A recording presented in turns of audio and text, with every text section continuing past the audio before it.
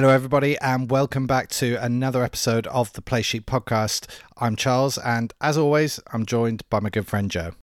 Hello, Charles. Joe, we've got to the end now of Super Wildcard Weekend. How super was it for you? You know what, right? We always come on the show and we're normally pretty chipper and we talk very enthusiastically about the football we've just seen. Can I be really honest? I don't think it was that good a weekend in terms of the playoff games we saw, in terms of the matchups we had. It was all right, but I don't know whether it was super. No, I'm with you on that. There were quite a few blowouts that made games sort of largely uninteresting at points. And then even the games that were close, I mean, we called it last week when we both said we were probably most looking forward to the Bengals and the Raiders game, and that was the closest by far. Beyond that, it was largely disappointing in parts and a little bit underwhelming. Throwing it out there, do we need 7 playoff teams from each conference? The 7th seeds, both of them this week, got absolutely blown away by the 2nd seeds. The Eagles got destroyed by the Bucks. I know the scoreline said it might have been a 2-score game, but it was never a 2-score game. The Eagles were never in that game. And then the Steelers, again, got absolutely wiped by the Chiefs. They might have put 21 points on the board, but that was primarily garbage time scoring. Both 7th seeds got absolutely, to coin Rio Ferdinand, murked. Do we need 7th seeds in the playoffs? It's a very good question. I mean, yeah, it was very disappointing from that point of view. I think in previous seasons, we have seen upsets, and for that reason alone, maybe it's worth keeping them in there.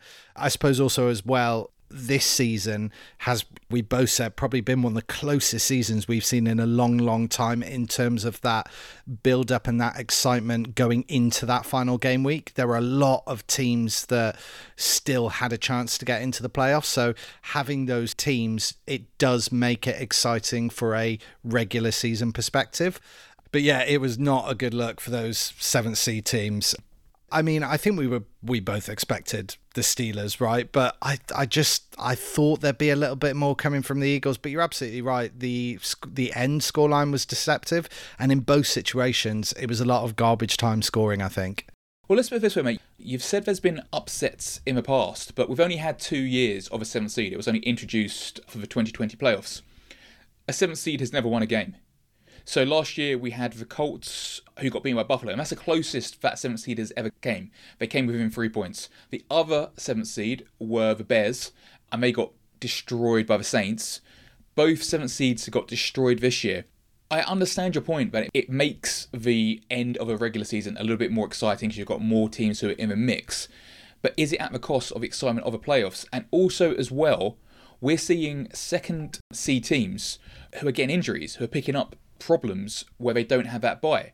Are we sacrificing the health of quality players, again, just for this extra team to get in the playoffs?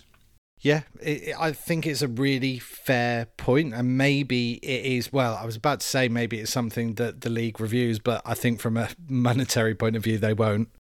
Yeah, no, I'm just kind of like throwing this out there because it's out the bag now. We're never going back to 6 teams. I think it was part of a deal to go to a 17-game season that the teams negotiated that extra 7th playoff spot. But let's put it this way. If we were back in 2019, Tristan Wirfs and Ryan Jensen wouldn't have been on the field. They'd have been in a bye week. And a team who's played well enough to be the 2nd seed wouldn't be risking absolute key pieces like the Bucks had to on the weekend just past, just for the sake of beating a Eagles team who never really had a chance. So look, it's never going back, but I think we're starting to see issues with the 7th seeds and what it implies and what it brings. Yeah, I think that's a totally fair point, Joe. I'm with you on that. And from one team with issues to another, I know there's a certain team that you definitely want to talk about on this episode. I'm on a rager about the Cowboys, and Dak in particular, but I'm on a rager. I'm really, really not happy with comments after the game. I think it's outrageous, to be honest. I think it's probably one of the most outrageous things that's happened all season. And I want to talk about it, Charles. And so it's a balanced and fair discussion here. I feel that deep down you're probably going to agree with what I'm going to say. Can you at least try to be devil's advocate here and just kind of point out anything you think that maybe I'm being unreasonable about and maybe Dak and the Cowboys aren't? Let's go for it. So I'm sure that everybody by now has seen how the game ended. The Cowboys ran a draw play, a quarterback draw, because the sidelines were covered. They expected to spike the ball and get another playoff. Unfortunately, the Cowboys did not give the ball to a referee. Despite doing everything he could do, it meant the referee couldn't touch the ball, meant that the Cowboys couldn't spike the ball in time, clock went to zeros, game over, they didn't get the last playoff. Now, a few things here. First of all, the draw play, extremely high risk. Extremely, extremely high risk. And they started that play with something like, 14, 15 seconds on the clock? You're on a draw play. You have to be absolutely spot on in execution with what you're doing here. Now, point one, Dak was not spot on with his execution. He ran for 5 yards too many. If he'd have stopped at the 30 to the 25-yard line makes hardly any difference whatsoever. But he ran for 5 yards too many. It burned a key second there, and that's on Dak. Anything against that, Charles? No, you're absolutely right. And on average, when you look at how much time a play like that eats up, I think it averages out at about 14 seconds. You know that. So point one, extremely high risk. And if you're going to be high risk like that, get your execution intact. Next point, everybody knows, and I'm saying even down to pretty casuals here, when a play's up, you give the ball to the official. Like, that's just absolute standard. This isn't like a preschool playground game where you don't have refs and you're placing the ball yourself. You give the ball to a ref. Who do you think you are to think that you're the person in charge of spotting it, and where you spot it is going to be what's accepted? Now, through the season, we've seen so many examples of where there's been a QB slide where it's had to go to tape to replay, the refs has had to take a look at it because it's quite hard to even call where a QB has slid, right? The Cowboys thought that they had the right to call the mark themselves and didn't give the ball to a ref. Now, there's two things there. There's the arrogance of thinking that you can just do that you can spot the ball where you like. And it's just the idiocy of not giving the ball to the official. Am I saying anything unreasonable there at all, Charles? No, and what's worse is there's two people involved in that action. There's Dak, who's giving the ball to his centre instead of the ref, and then there's the centre who's placing the ball. Both of you know that is not protocol. Yeah, and then this is where I want to kind of come into something here. I'm going to move off Dak for a slight moment. If they're doing that, they must have done stuff like that in practice. Because teams that are practicing with detail will be thinking you've got to factor in the refs to how these drills work. You have to factor in refs. They're human. We have human refs who have to respond and react. You've got to factor that in. I genuinely believe that they've run a drill like this on a practice field and practiced it like this, and then all patted themselves on the back and thought we've done a good job here. That in itself is poor coaching, but you can only put this down to coaching to be that boneheaded to run that play and run those actions like that. But you're right, you're absolutely right, Charles. There's two people who have been absolute fools there, and it's totally on Dak and the centre. Next as well, the ref was doing everything he could possibly do to get to that ball, to touch the ball, to give him a chance. And to add to it as well, as I mentioned previously, it was a slide. It could have been spotted probably anywhere up to kind of 4 yards of where they actually put the ball down. I think that the Cowboys put the ball down somewhere on the 28, 29 yard line. The slide started somewhere around the 32, 31 yard line. So the refs could have looked at that and said, actually, you've got to come back 4 yards. The ref did everything he could to get a playoff. But the centre and Dak blocked him, which again is on the centre and Dak. If you have any thought at all that you know that the ref has to touch the ball, and they claim they did afterwards, get out of his way. Anything to add there, Charles? 100%. Why aren't you looking over your shoulder? Like, if you know that the ref is coming up to set that ball, turn around, look behind you, clear a tunnel, let him get through. It was lunacy. I think that they are covering up when they say at the end, oh yeah, we knew that the ref had to set it. I think that's an excuse because they didn't act like they were waiting for the ref to set that ball. Yeah, so let's just kind of break down everything that I've said there. Dak's execution, poor. Play calling, risky. Knowledge of the rules, moronic. Failure to get out of the ref's way, moronic. Everything here is the fault of either Dallas coaching, Dak Prescott, or other players in the offensive line. The refs did absolutely nothing wrong. Absolutely nothing wrong. The refs did all they could to assist the Cowboys in getting a playoff. The poor ref was trying to get through that offensive line, trying to touch the ball, everything he could possibly do. So then for the behaviour of Dak afterwards, to basically congratulate the fans on throwing missiles. Like, people report it as trash, but let's call it what we call it in Europe. Throwing missiles at the refs. That gained a bit of goodwill after his injury, and people felt sorry for him, and people wished him all the best. For me right now, we don't swear on this pod, but if I could, I'd probably start it off with an F and follow it with Dak Prescott. He's absolutely killed it for me. He's shown massive lapse of judgment for how he reacted to the referees. I think that as a quarterback, you're supposed to be a leader, and as a leader, you take responsibilities for the errors and mistakes you make. He made a whole series of errors there, and he's trying to put that on the refs who did nothing wrong. Again, Charles, devil's advocate me if you think that I'm being unreasonable there in any way at all. Well, I'm almost going to double down with you here, Joe, because I think what potentially makes this worse is that initially Dak thought that fans were throwing the missiles at the Cowboy players, and he condemned the fans. He said, that's disgusting behaviour. Then when it was pointed out to him that actually they were throwing it towards the referee, then he said, oh, well, good on them then. Can you not just appreciate the pure hypocrisy of that? In almost the same breath, you were condemning a group of people for doing one thing to your players, but then when you heard it was the referee, oh, well, that's fine then, let them carry on. Dude, come on. So, to be fair and balanced, since recording this, Dak has come out and apologised for those comments that he made about the referees. So, to read out his statement properly, he said, I deeply regret the comments I made regarding the officials after the game on Sunday. I was caught up in the emotion of a disappointing loss, and my words were uncalled for and unfair. And the Cowboys have been called on so many things this season. They've got away with a fair few things as well. But, I mean, let's think back to that Raiders game on Thanksgiving. I think there was 4 DPI calls. I think they were all on the same player, Anthony Brown. But, I mean, that's how the Cowboys secondary has been playing. You go back a little further as well when they played the Patriots into overtime. There was a face mask no call on Jacoby Myers during overtime, which the refs just totally missed. The refs have been missing stuff on this Cowboys team through the season. They have been calling a lot of stuff, and the Cowboys have acted like they've been victims, but it's been clear, egregious stuff that they've been getting called on. And there's been plenty that's been missed as well. I mean, just to finish this piece off, because I could rant about this Cowboys team all evening, it really has ground my gears. Even if they had got a playoff, right, you're still on the 28-yard line, and you need to get a playoff, and you need to run, 5 verticals, and you need to execute, and you need to throw a touchdown pass. None of that was guaranteed whatsoever. The odds were still hugely stacked against the Cowboys. Yeah, they're acting that had the refs somehow bent the rules for them to get a playoff, but they'd have gone and won the game. Yeah.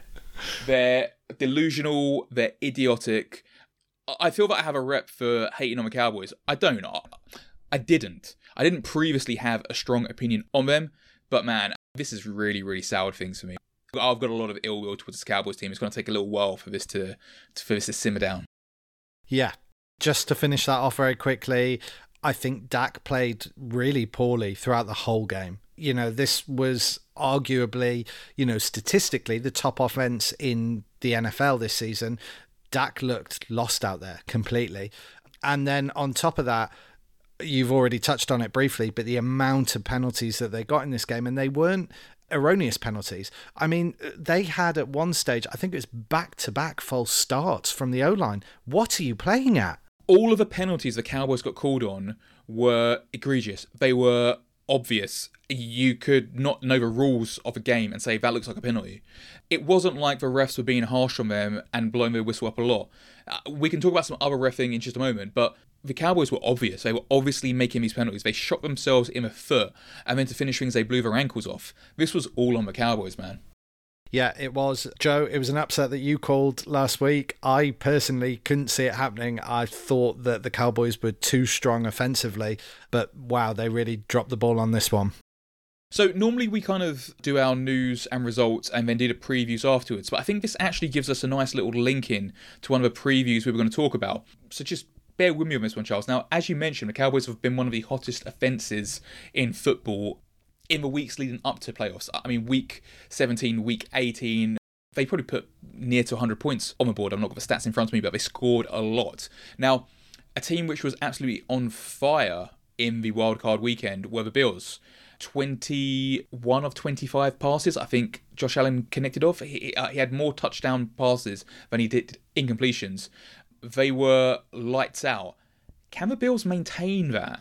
Can the Bills maintain that, and can they carry that into the Chiefs game? I'm just asking because we were talking about the Cowboys, who had been so hot. I mean, they threw a stinker out on Sunday evening. Do you see the Bills maintaining that kind of top offense form going into Arrowhead this week? Great question. I don't see why they couldn't. You know, the Pats are defensively quite a strong team, and they absolutely tore them apart this week. Chiefs have been a bit hit and miss defensively, but I think we can all agree, certainly the last 4 weeks or so, they've been firing on all cylinders, both on the offense and the defense. I think they will come up against a much sterner test in the Chiefs than they did the Pats, but weather allowing, Allen can throw, he's got players that can catch. My goodness, if he's not connecting with Knox all the time, and he's got Diggs there as well, I think they could go on and do it. I think they've got the potential to. I'm hoping that this is one of those matchups that we saw so few of in the Super Wildcard weekend. You know, I'm hoping this is a real shootout. I don't disagree with you, Charles, and you're absolutely right. This could be a great matchup. I think I'm just a little bit more pessimistic than you, especially this season. This season with the inconsistency we've seen.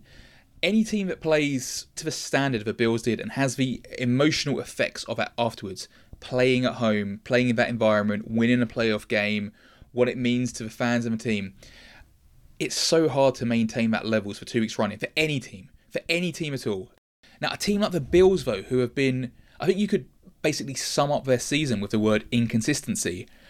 I'm just really, really not convinced that they can string two performances like the one we just saw together. And you know, there's so much hype now, so many talking heads, every TV program, radio show, podcast you listen to, they're all saying about how the Bills have got to be favourites, how potentially the winner of the Bills Chief will go on to win Super Bowl.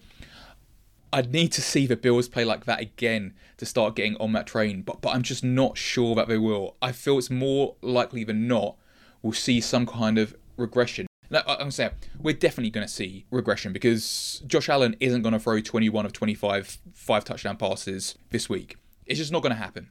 So it's just going to be how much regression are we going to see?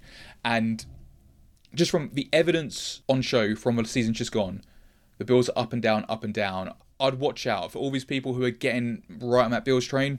Let's just take stock for a moment and let's see what happens. Yeah, and I think the other thing you've got to factor in is it is the playoffs. Everyone ups their game for the playoffs, but we've talked about the NFL being a league of adjustments. People have now seen Josh Allen at his best. You better believe that the Chiefs are reviewing that tape and they are looking at ways to limit his impact. Can I just say one thing, though? We're talking about Josh Allen a lot here. Devin Singletary, I think that has been the most important thing in the resurgence of this Bills team. You look at how the Bills got embarrassed by the Patriots in Week 13 in that famous game where Mac Jones only threw 3 passes. The Patriots ran the ball and the Bills realised that they just were not focusing on running the ball as much as they should do. And then since that, the adjustment the Bills have made is to get Singletary a lot more involved in the offense. Now, I won't dwell on the point, Charles. I won our fantasy league. One of my players who saw me through the playoffs was Singletary. And for the last few weeks, he's been such a more prevalent part of this Bills team. I think that if the Chiefs are going to adjust and if teams are going to, come up with strategies to beat this Bills team, they've got to take a good hard look at Singletary. Yeah, I mean, we've said time and time again, if you want to help the passing game, you've got to establish the run. That's how you achieve that. I totally agree. Singletary's come on massively in the last few weeks, but I do also think that Allen's rushing ability has also improved and he's become quite dominant in that area as well. So I think together, the pair of them have created a quite formidable run game in Buffalo that wasn't there at the beginning of the season. Well, it's having that run game there, though, allows Josh Allen to run the ball a lot more on things like RPOs. If you don't have an established run threat, then the RPO just won't work. You just won't have that option because the running back isn't a genuine threat that the defense have to spy or look out for. So everything is kind of linked there. But I agree. Let's cross our fingers. Let's hope it's a great game. Let's hope, it's a 70-point celebration of football and we run out of fireworks at stadium by half time. Let's hope. Let's see.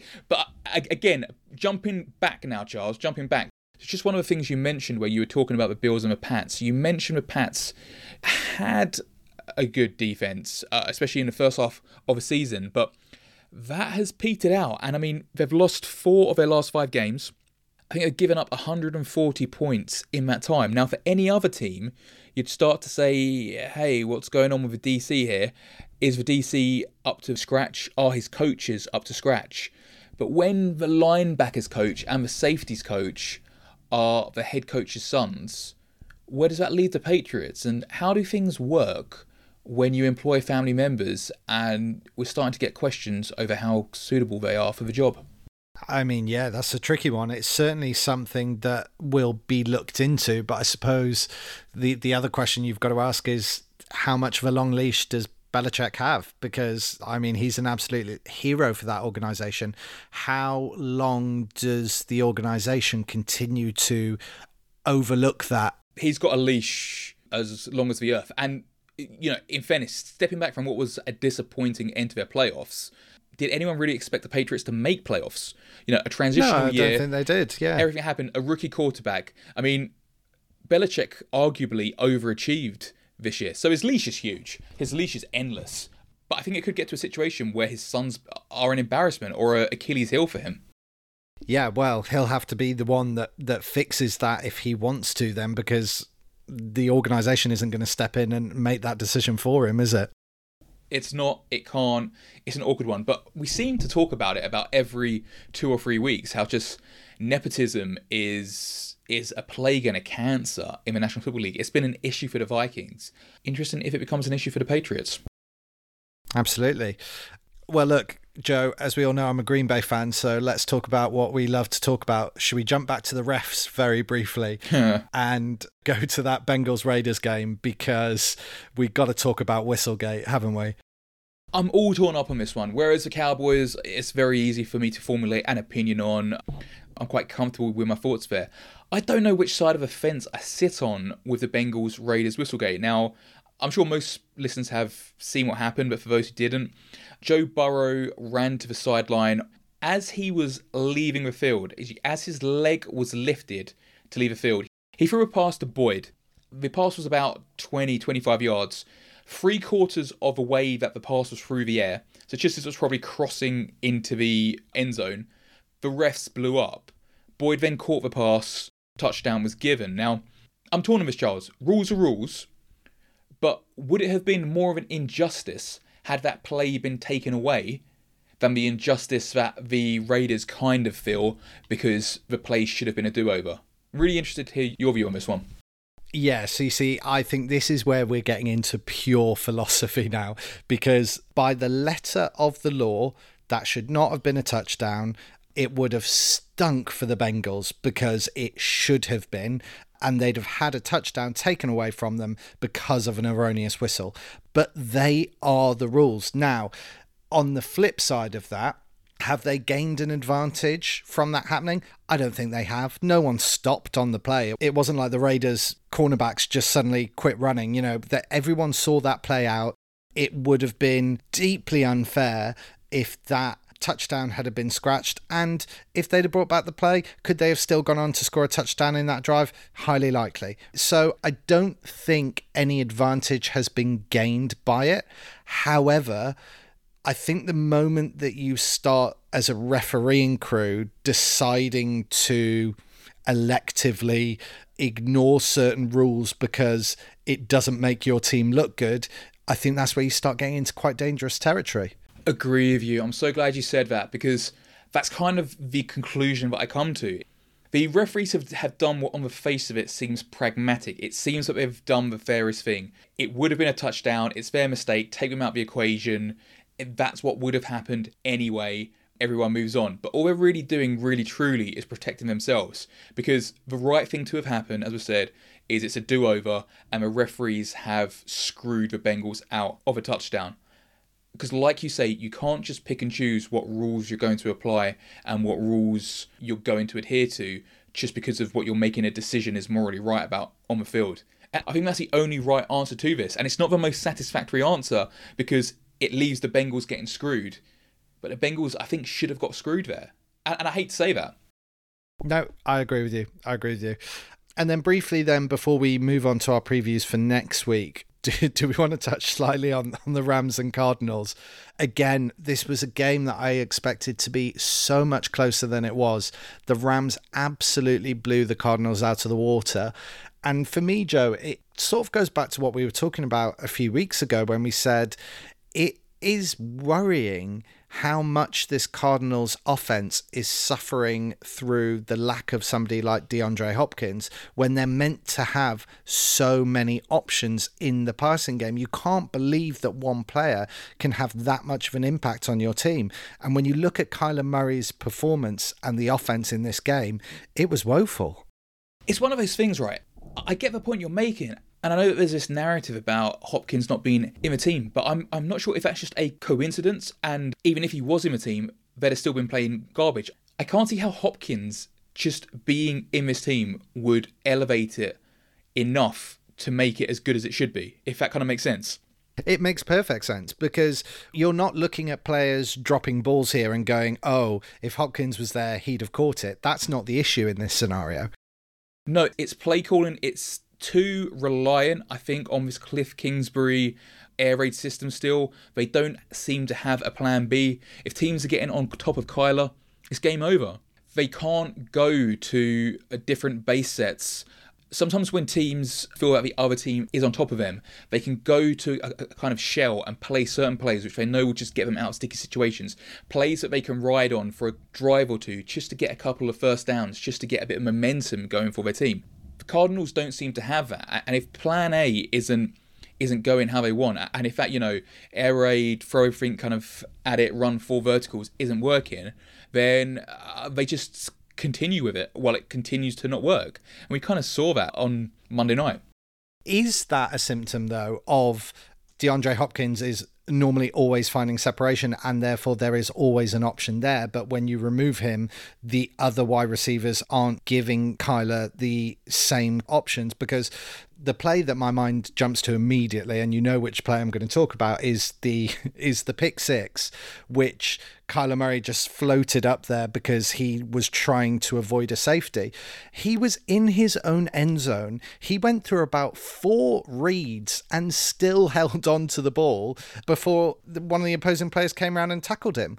Would that have happened if Hopkins was there? I don't think it is, Charles, because you've still got AJ Green, Christian Kirk, Zach Ertz all out there. And I mean, it's not Hopkins, but those 3 receivers right there are probably better than the starting receivers for at least 4 or 5 teams. So no, I don't think it is. And I think that it's a lack of creativity in play calling, which is making it almost too easy for defenses to cover what's out there. And so does the issue for the Cardinals now become they've made playoffs for the first time in a very long time? They're probably thinking they're happy with their head coach. And actually, should they be thinking the head coach might be the issue here? I think it's probably premature to be talking like that. I would say that the leash is getting shorter, though. It's 2 seasons straight now where the Cardinals have just had a nosedive in the second half of a season. It's, an abomination once, but for it to happen twice, then you've really got questions there. The fact they're still making playoffs, the fact they're competing in the extremely competitive NFC West, that saves you a little bit. But I don't think the Cardinals can have another season like this next season for Cliff Kingsbury to survive. He won't get sacked, I feel relatively sure saying that, but the leash is shorter. Now, just talking about sacks quickly, I'm going to keep on going back to this over and over again. Mike McCarthy. What are we thinking now, Charles? Because just in context, 2 of the coordinators who have been talked about the most in the league right now, Kellen Moore and Dan Quinn, the OC and the DC of the Cowboys. Now, if Moore starts to get interviewed by other teams and the Cowboys are thinking, hey, actually, he's our future guy, do they have to pull the trigger on Mike McCarthy quicker and just put Moore in there to save him from going to be head coach of Raiders or the Vikings or the Broncos? Oh, that is a very good question.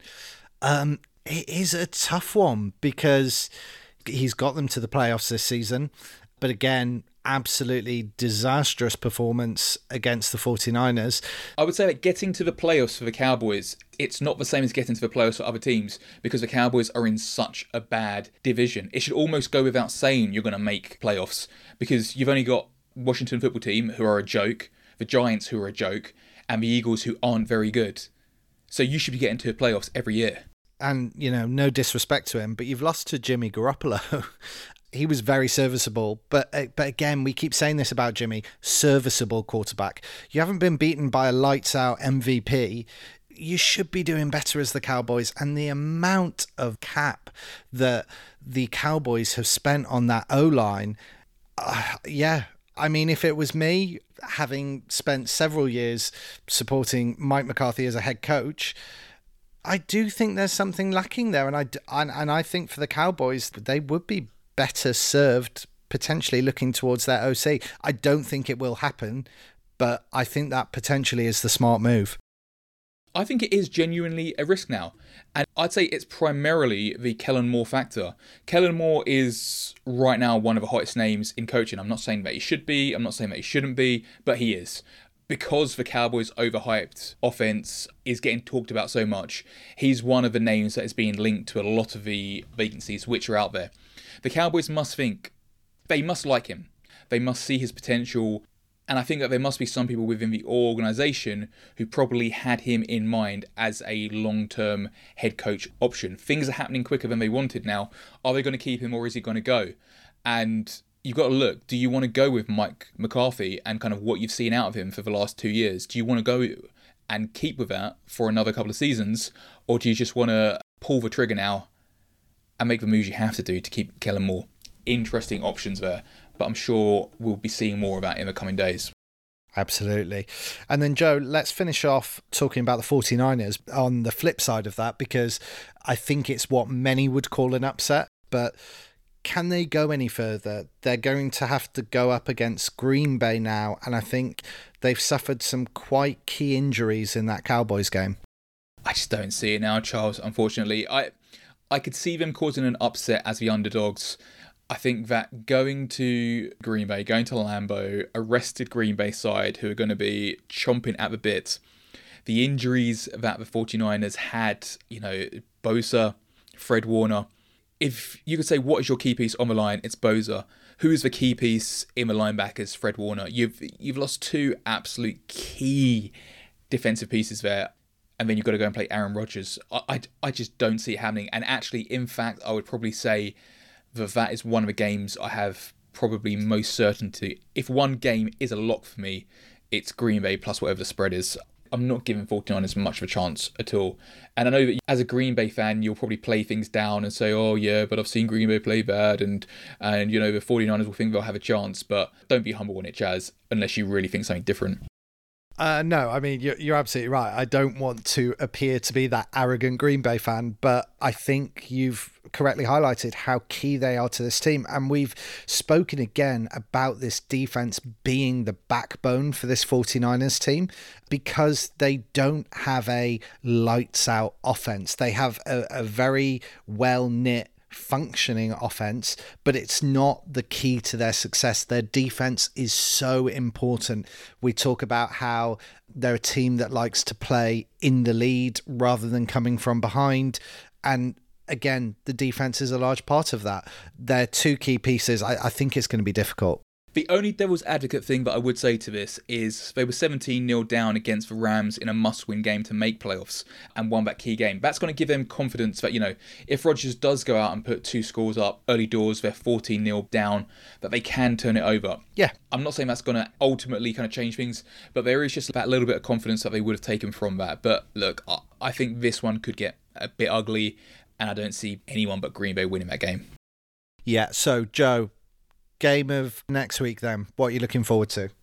I think that most people's answer will be the Bills and the Chiefs, and I think that I'm just not going to say that because I don't want to get my hopes up too much for that game. Like I said, I think there's reasons why it may not be as explosive as we're hoping. So a matchup which is always interesting, Brady and the Rams, Buccaneers and the Rams. We've got two very strong defenses there, and I think that this is going to be one slightly more for the purist, but I'm intrigued at how that one's going to play out. Yeah, and it'll be nice to see Aaron Donald in a divisional round where, he's not injured, he's not limited. I agree. I think that's going to be a fascinating game. Because there's a huge question there, as we've seen the injuries we mentioned to Wirfs and Jensen. That Bucks O-line, which has been so strong, so effective at looking after Brady, we saw actually in the second half of the Eagles game, the Eagles, who have a middling defense, were getting to Brady over and over again. They sacked him, I think, 3 times on third down. Donald and the Rams have a better defense than the front 7 of the Eagles. That is going to be pivotal. And if the makeshift O-line for the Bucks, whoever's playing, whoever's not playing, whoever's coming in, if they don't really front up, things could start to get messy. And we saw what happened in quarter 3 of the Bucks Green Bay game last year, the championship game there. What happened when Green Bay put pressure on Brady for a quarter? It fell to pieces. So I'm not sure what the point spread is. I would imagine the Bucks are probably slight favourites. It could even be scratch. But if Donald's getting to Brady, this could be a one-way game. Yeah, fantastic shout. All right then, Joe. Well, we've got 4 games to look forward to this weekend, and I will catch up with you next week. Looking forward to it, Charles. See you next week.